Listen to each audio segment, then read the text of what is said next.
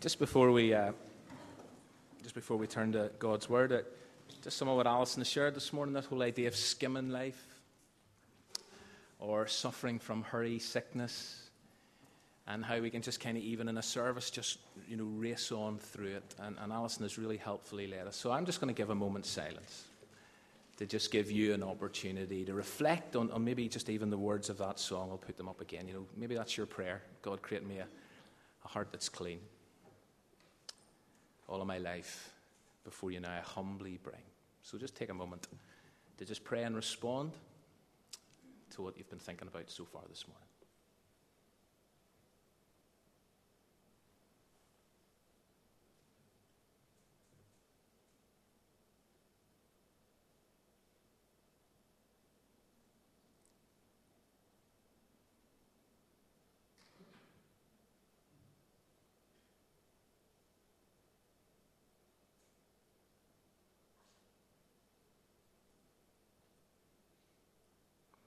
In your mercy, Lord, hear our prayers. Amen. If you have a Bible, could I invite you to turn to 1 Corinthians chapter 3. It's page 1145 on the Red Pew Bibles, or in the Red Pew Bibles. I've often wondered what it must have been like sitting, listening to one of Paul's letters for the very first time. To have actually been one of the original recipients. I want you to think about it and kind of go with me on this one for a moment. News has filtered through that the apostle has sent your church a letter. It's a long letter. And therefore everyone has been invited to come together on Saturday or Sunday or whenever to hear its contents, because somebody is going to stand up and read it out. And I'm pretty sure all those who belong to or were connected to this particular church would have wanted to be there, and nobody would have wanted to miss this. There must have been a reasonably high level of anticipation and excitement, maybe even concern. What does the apostle have to say to us? What does he want to say? What's he going to talk about? What's he going to raise? What's he going to address? Will he refer to that issue? Will he talk about those people? You can imagine the sense of anticipation. Must have been a big deal. And so the day arrives. And after a while, you've listened to the first 2 chapters. I know there weren't chapter divisions back then, but stick with me. Paul started, as you've sat there as a congregation listening to this letter read out to you for the very first time. Paul has started with some really encouraging words and thoughts. But then he's touched on a sensitive issue. Apparently it was the issue that prompted him to write to you in the first place. It's the problem of disunity and division and a lack of harmony. And so Paul has had to go on in this letter to talk about the basis of Christian unity, which is the cross of Jesus, this place of reconciliation. And next, he's spent quite a bit of time dealing with the popular subject of wisdom and the difference between human wisdom and godly wisdom. And finally, he's reminded us, and we looked at this last week, of the incredible reality that not only do we have the Spirit of God living within us, enabling us to make judgments on all things. An amazing thought. Paul said, listen, you've got the Spirit of God living within you, and therefore you can make judgments on all things. But not only that, you've got the mind of Christ. And so you can think, and you can respond, and you can react, and you can process things in a Christ-like way. Now, after all of that, hearing it for the first time, you need a coffee break. Okay, you need a caffeine injection. And so everyone's taken a bit of time out to process and reflect on all that Paul has been saying in these first 2 chapters, but now it's time to grab your seat again. And listen, what's Paul going to say next? What is he going to say in this next chapter? Starting at verse 1 of chapter 3. And so I want us to try put ourselves in these people's shoes. You're hearing this for the first time. You sitting comfortably? Let's continue. Brothers and sisters, I could not address you as people who live by the Spirit, but as people who are still worldly, mere infants in Christ. Now, one level that's reasonably direct, Paul. It's a little uncomfortable, but it's also important to realize that he's actually referring back about 5 years. He's talking about the early days. He's commenting on what they were like, where they were at when he first came to Corinth and when they first came to faith. So he's rewinding 5 years. It's past tense. But aspects of this opening line are worth considering. To start with, Paul confirms, listen, you're part of the family. You're brothers and sisters. Not only that, but you're in Christ, which is one of those key phrases that Paul uses time and time again to clarify Christian identity. This is who you are. You're part of the family. You're in Christ. Even the term infants, it's not a derogatory term. At least not at this stage. Because it's true. 5 years ago, they were brand new to the faith. They were new believers. They were spiritual babies, and they needed to be treated accordingly, and they needed to be handled carefully. Which is why, if you look at the beginning of verse 2, Paul recalls and makes the point that he fed them appropriately. He says, listen, I gave you milk, not solid food. It's 5 years ago. So as you listen for the first time round, and you know he's referring to 5 years ago, you think, so far, so good. But there are a couple of phrases in there that are a little troubling. Paul says, do you know something? I couldn't address you. I couldn't speak to you as people who live by the Spirit. Or as it says in some translations, I couldn't speak to you as spiritual people. Which is an interesting comment because it implies that you can be a Christian and yet not live by the Spirit. You can.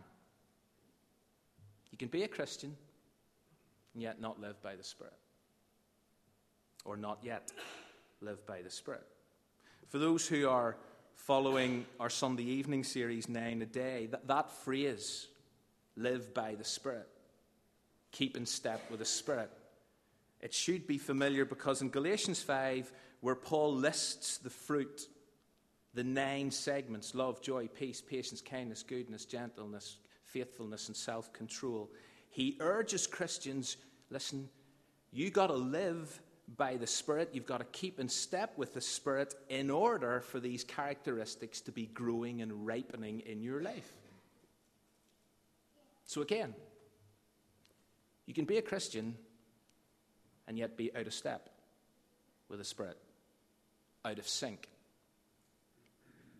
But back to Corinth, where Paul refers to the fact that he couldn't address these people, this church, as those who live by the Spirit, or as spiritual people. But here's what he says. But as people who are still worldly. Or as people of the flesh, is maybe how your translation reads. Now remember, he's not undermining their identity. They are family. They are in Christ. He's not saying they weren't Christians. But it's pretty obvious as Paul rewinds the clock and takes them back 5 years, he's making the point, you've a bit of growing up. You've a bit of maturing to do. They were young in the faith, and therefore they still lived at times in a rather worldly fleshly, natural, unspiritual way. And as new Christians listening to this for the first time, this letter, you probably think, yeah, it's fair enough. It's fair enough. And so as they think back and listen now to Paul's opening line of chapter 3, they probably wouldn't or couldn't have disagreed too much with what he was saying. But as the reader keeps reading, they must have nearly fallen off their seats at the next comment. Look at verse 2. I gave you milk, not solid food, for you were not ready for it. Yes, that's fine, Paul. But look at how verse 2 finishes and 3 starts. Indeed, you're still not ready. You're still worldly. Must have been some anxious looks around the room at that point. Paul is saying they're still there. Still haven't grown up. Still haven't developed. Still haven't matured. There's been more than ample time for spiritual attitudes and actions to develop. They should be well beyond a staple diet of pureed baby food.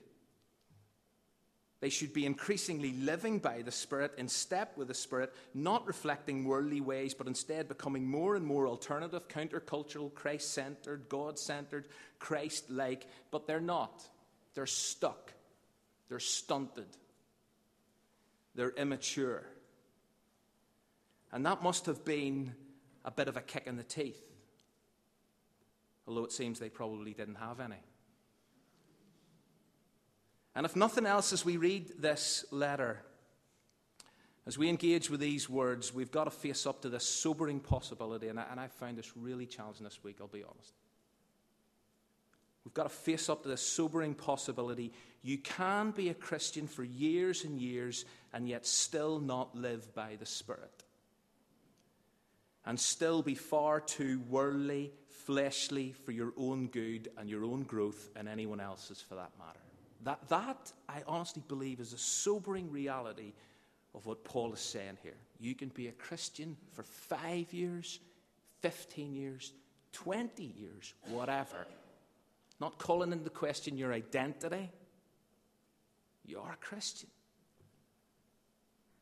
But you haven't grown up. You're not living by the Spirit. You're not spiritual people. You're not in step with the Spirit. You're still worldly. Paul wasn't saying, and I need to emphasize, Paul wasn't saying you didn't have the Spirit within you. That's not what he's saying. That's not what I'm questioning. In the previous chapter, as I say, towards the end, he says to them, listen, you've got the Spirit of God living within you. You have. Therefore, you can make judgments about all things. Every Christian receives the gift of the Holy Spirit. Passionately believe that. Every Christian receives the gift of the Holy Spirit. So having the Spirit is never in doubt. The potential for growth and maturity is not up for debate. But what Paul is querying, what Paul is challenging is their daily discipleship and practice of living by the Spirit. It seems that you can have and yet not live by. You can be a Christian and yet still pretty unspiritual in your attitudes and actions. And actually, I'm not sure too many of us would argue with that. Like if you think back to the past week, has everything you've said and done been pretty spiritual? Has it? Every thought, every action? But whenever someone challenges you about it, or suggests that you might need to grow up, which certainly seems to be happening here, it's not easy to take. It's not easy to take. And yet, if we're going to be church, if we're going to be church in the city where Jesus and the message of the cross is front and center, we're going to need to be growing. We're going to need to be maturing. We're going to need to be sure we're in sync with His Spirit. But as we stick to the text, let's see and let's listen to what it is that led Paul to confirm you haven't grown up. Because that's really important. Can't just be voicing off and saying, listen, you need to grow up, without saying why. And Paul does. What was the evidence of their spiritual immaturity and childish behavior that meant that Paul had to be so direct? Why is it they're still living as worldly Christians 5 years later? We'll look at verse 3. You are still worldly, for since there is jealousy and quarreling among you, are you not worldly? Are you not acting like mere humans? You see, whenever there is division and disunity in a Christian community, there's a huge problem. In week 2 of this series, we made the point that not only does disunity and division wreck our fellowship, but it completely destroys our witness. It's a massive internal and external issue. It compromises our relationships. It diminishes the credibility of our gospel. This good news of peace and reconciliation, of grace and love, of forgiveness and transformation. That is our good news that we've got to share. Yet, thank God, I cherish the unity here. I long for us to guard it and protect it. But you know something, as I look around sometimes, other situations that are just falling apart, and there is disunity and there is division, it breaks my heart. Because we believe in a gospel of peace and reconciliation and grace and love and forgiveness and transformation. And therefore, when there is division and there is disunity, it just makes a nonsense of our gospel. And Paul knew how dangerous and damaging this was for this city church. It's why he puts pen to paper. Jealousy and strife and quarreling can destroy a church. It can tear it apart. And according to Paul, when those things happen, when there's jealousy and there's quarreling and there's strife and there's not unity and there's division and there's a lack of harmony, when those attitudes and actions, because at the end of the day, that's what they are. They're attitudes and actions. When they are not there, when they are not expressed, when they are not evident, it says something. It reveals something. What does it reveal? Lack of maturity. A lack of spirit-led living. A lack of godliness. A lack of authenticity. And so he says, listen, are you not acting like mere humans? In other words, the way you're behaving is no different than anyone else. It's simply not Christian. Do you remember how Paul started this letter? He reminded them of their identity. Can anybody remind of what was their identity at the start of this letter? What did Paul say you are? You're what? Saints. You're called to be God's holy people. What does that mean? It means we're distinctive, we're different, we're set apart. But since there's jealousy and there's quarreling and there's strife and there's disunity and there's division and there's a lack of harmony, you're totally contradicting that reality. You're saints. That's your identity. Let's live up to this. Growth and maturity in Christian discipleship is absolutely essential. But do you know what growth and maturity in Christian life and individual lives and a corporate life looks like? How do we define maturity? How do you define maturity as a Christian? It's probably a whole sermon or issue in itself. Do you know, for some people, maturity is about age. It's about experience. It's about knowledge. It's about understanding. It comes from being a Christian for a certain amount of time. For others, maturity is about thinking deeply and extensively about spiritual matters. That's a sign of maturity. It's about a grasp and appreciation of Christian doctrine and theology. That's maturity. But you know something? Although all of those are good and they're commendable and they're laudable at one level, ultimately, maturity as a Christian is all about attitude and action. It's all about attitude and action. While knowledge is certainly valuable, obedience is far more important. Christian maturity is about godly living. It's about developing a Christian character. And again, to link this to Sunday evenings, it's about increasing fruitfulness. It's about becoming more loving, more joyful, more patient, more kind, more peaceful, more gentle, more good. That's the right phrase. More faithful, more self-controlled. It's about growth. It's about attitude and action. The men's retreat, we were looking at this whole idea. What does it mean to be a godly man? What does Paul say to Timothy? Train to be godly. This has got to be intentional. This has got to be something we're growing in, we're developing in. It's about attitudes and actions. That is a sign of spiritual maturity. How we relate to one another in attitude and action. You know, sometimes we complicate the Christian faith far too much. Greatest command: love God, love your neighbor. That's it. Do this, and you will live. Do this, and you'll discover eternal life. Do this. In the church at Corinth, there was a severe lack of godly attitude and actions. Why? Because there's jealousy, and there's quarreling, and there's strife, and there's disunity, and there's division, and there's a lack of harmony. And therefore, Paul challenged their childish mindset, challenged their childish behavior, and effectively told them to grow up.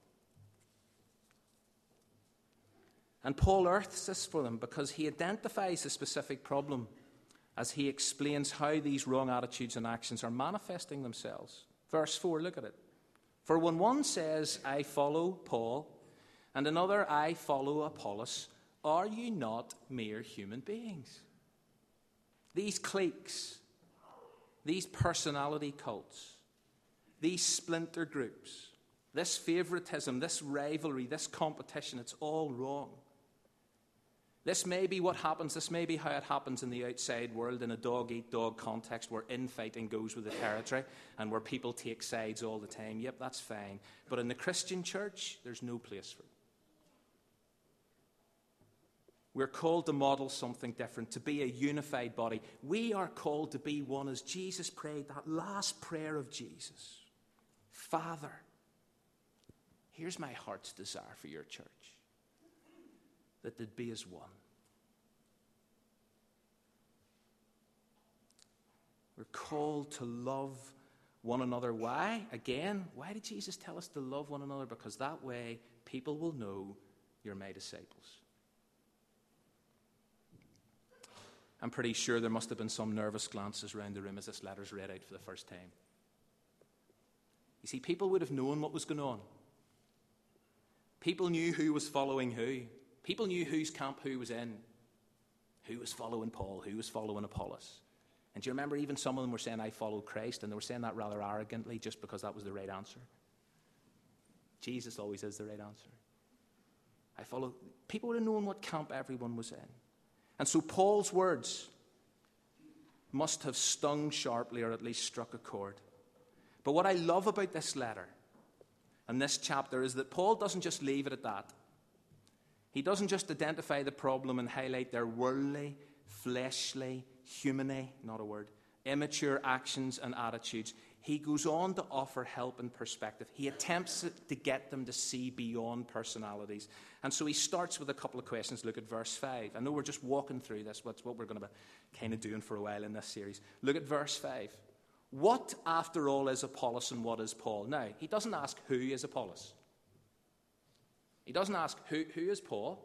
He says, what is? In other words, he focuses on their position and place. The Corinthian church had elevated these men to heroes, big shots, dignitaries, masters, celebrities. And Paul strips it all back and he reveals what they really are. Not only what they really are, but what every single Christian leader really is. And not only what every single Christian leader really is, but what everyone involved in Christian ministry really is. In other words, every single Christian. And what are they? We're just servants. What are we? Just servants. Only servants. Table waiters. Foot washers. Servants, you see, are people who live beyond themselves. People who constantly ask, what can I do for someone else? People who come to church not to get, but to give. People who are not looking for recognition, they're just looking for an opportunity to help and bless someone. How did you come to church this morning? I come to worship God, yeah. But I came to just serve. Whatever that means. So for some people that means, up at number 14, looking after babies and toddlers. Just serve. That's what I'm here to do. For a worship team, been here since 9:15. Why? I hope it's because they recognize, do you know what we are? We're just servants. And so Paul clarifies what he and Apollos actually are as opposed to what others think they are. And he makes the point, you know something? No one at Corinth has came to faith in us. Rather, you've come to faith through us as we have served the Lord just by doing what he's asked us to do. Look at verse 5. As the Lord has assigned each to his task. Listen, we're just doing what we've been called to do. Just serving. And God's choosing to use us. Amazing thought. God's choosing to use us to help and to bless others. And if we take nothing else away from this morning, although I hope we will, please hear and take this humbling reminder away for further reflection. We are only servants of God and servants of one another. And if we increasingly and consistently relate to one another with that attitude and in that way, with that level of maturity, do you know that then disunity and division and a lack of harmony won't get a look in? If that's actually our attitude, if I am here to serve you, it changes everything. Jealousy and strife and quarreling won't threaten the immediate or long-term future of this city church. I am his servant. I am your servant. And the minute I think I'm anything else, I'm beat. You're beat.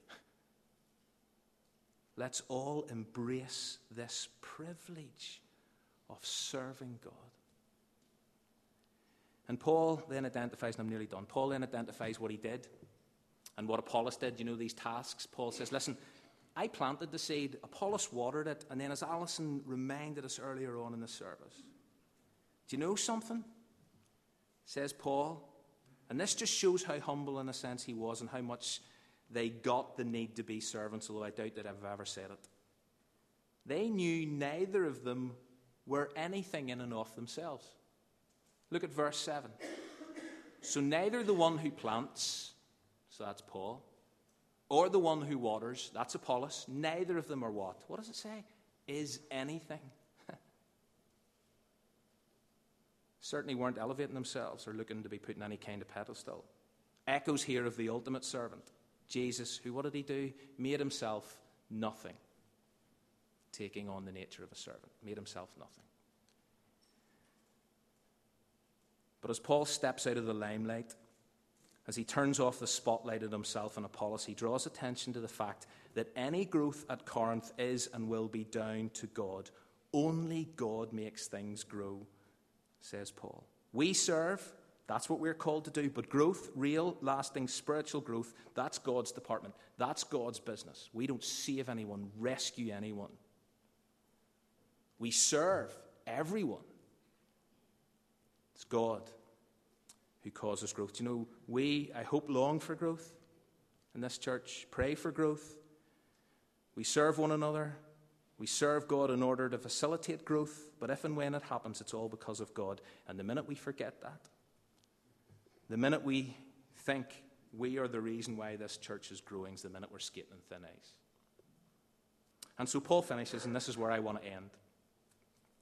He finishes by confirming, look at this, Do you know who we are? We're fellow workers in God's service. We're fellow workers in his field and in his building. These are two pictures of the church. But in order to serve God and work alongside each other in his service, we need to get rid of jealousy and rid of all quarreling. We simply must unite and stay united. We must live by the Spirit, and with his help, we've got to seek to ditch any and all worldly attitudes and actions.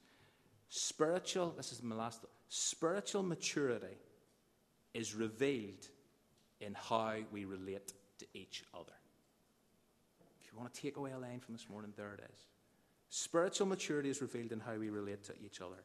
Our attitudes and actions towards our brothers and sisters indicates growing Christ-centered spirituality.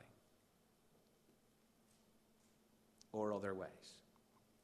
And so, may God help us live like saints in this city.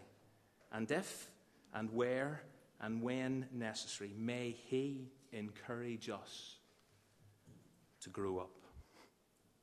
Let's stand together as we sing our final song. As morning dawns and evening fades, you inspire songs of praise. Just a song about how God, Jesus' name is strong and mighty tower, and nothing has the power to save but his name. It's not us. It's all of God. Thanks.